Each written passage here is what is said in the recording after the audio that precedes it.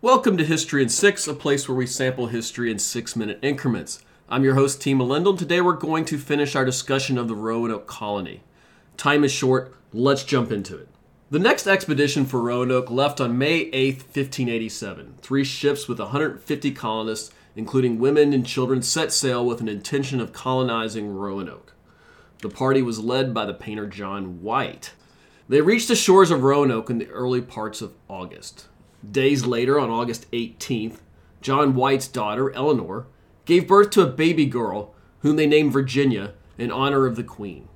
John White's granddaughter was the first Christian born in the modern-day United States. While White's party had interest in settling down, they began to have trouble with the Indians. Greatly outnumbered by the local tribes, it became a growing concern of theirs. John White decided to sail back to England to send a backup fleet to help fortify the colonists. He left behind 89 men, 16 women, and 10 children.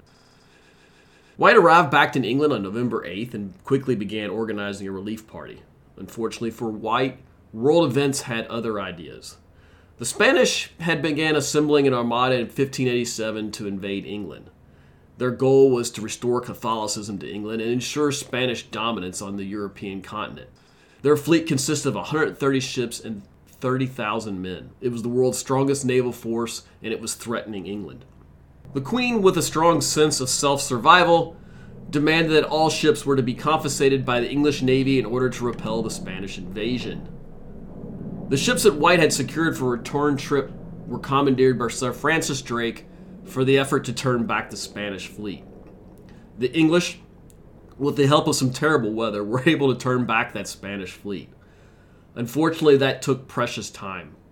Can you imagine what it would be like to be White? You came back, your family is across the ocean, you are unsure of their safety, and you can't get back because a war is taking place. I can only imagine the panic and fear he must have had during these tumultuous years. It wasn't until August 17th of 1590 that White was able to form a party to return to Roanoke, 3 long years after he had left the colony. When White and his crew arrived in Roanoke, they found no sign of anyone. The fortifications were overgrown, chests were broken, likely by Indians. The location had obviously been abandoned for some time. But they did leave a sign. They left behind a signpost with the name Croatan on it. It was a predetermined signal of where they would head if they were to leave the settlement. White searched for a long time, but the colonists never appeared to make it to Croatan Island. Additional search parties from White were launched in 1595 and 1602, but no trace of the colonists were ever found, a mystery that still survives to this day. There are a number of different theories about what happened to the colonists, the most likely of them being that they were overwhelmed by Indians on their way to Croatan Island. The males at the party would have likely been killed, the women and children absorbed into the tribe. That was pretty much the common practice among the Indian tribes of that time. In 1597, Sir Francis Bacon wrote an essay about the lessons learned from that doomed colony.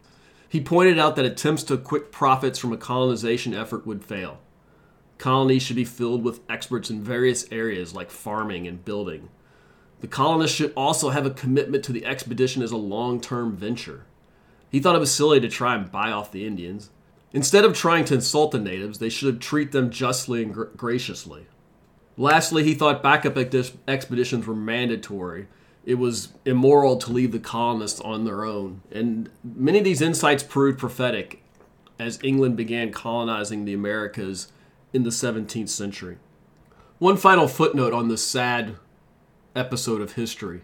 Historian A.L. Rowse, in his book Expansion in Elizabethan England, pointed out that if the failure of Roanoke colony was probably a blessing in disguise. Had the colony found success, the Spanish, who owned Florida and considered the rest of North America to be theirs, would likely have learned of the colony, and they would have sent out a punitive expedition and wiped the British off the coast like they did the French in Florida. They would have replaced the British forts with Spanish ones and fortified the area like they did in Florida. This would have made it unlikely the British would have returned to the coast at the turn of the 17th century.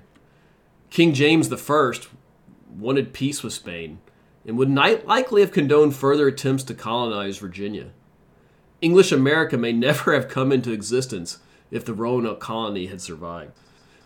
History is full of these ironic little twists. If you've enjoyed this episode, give us a 5-star rating. If you're watching on YouTube, hit the like button. Either way, subscribe to get future content, and as always, have a great day if you want to.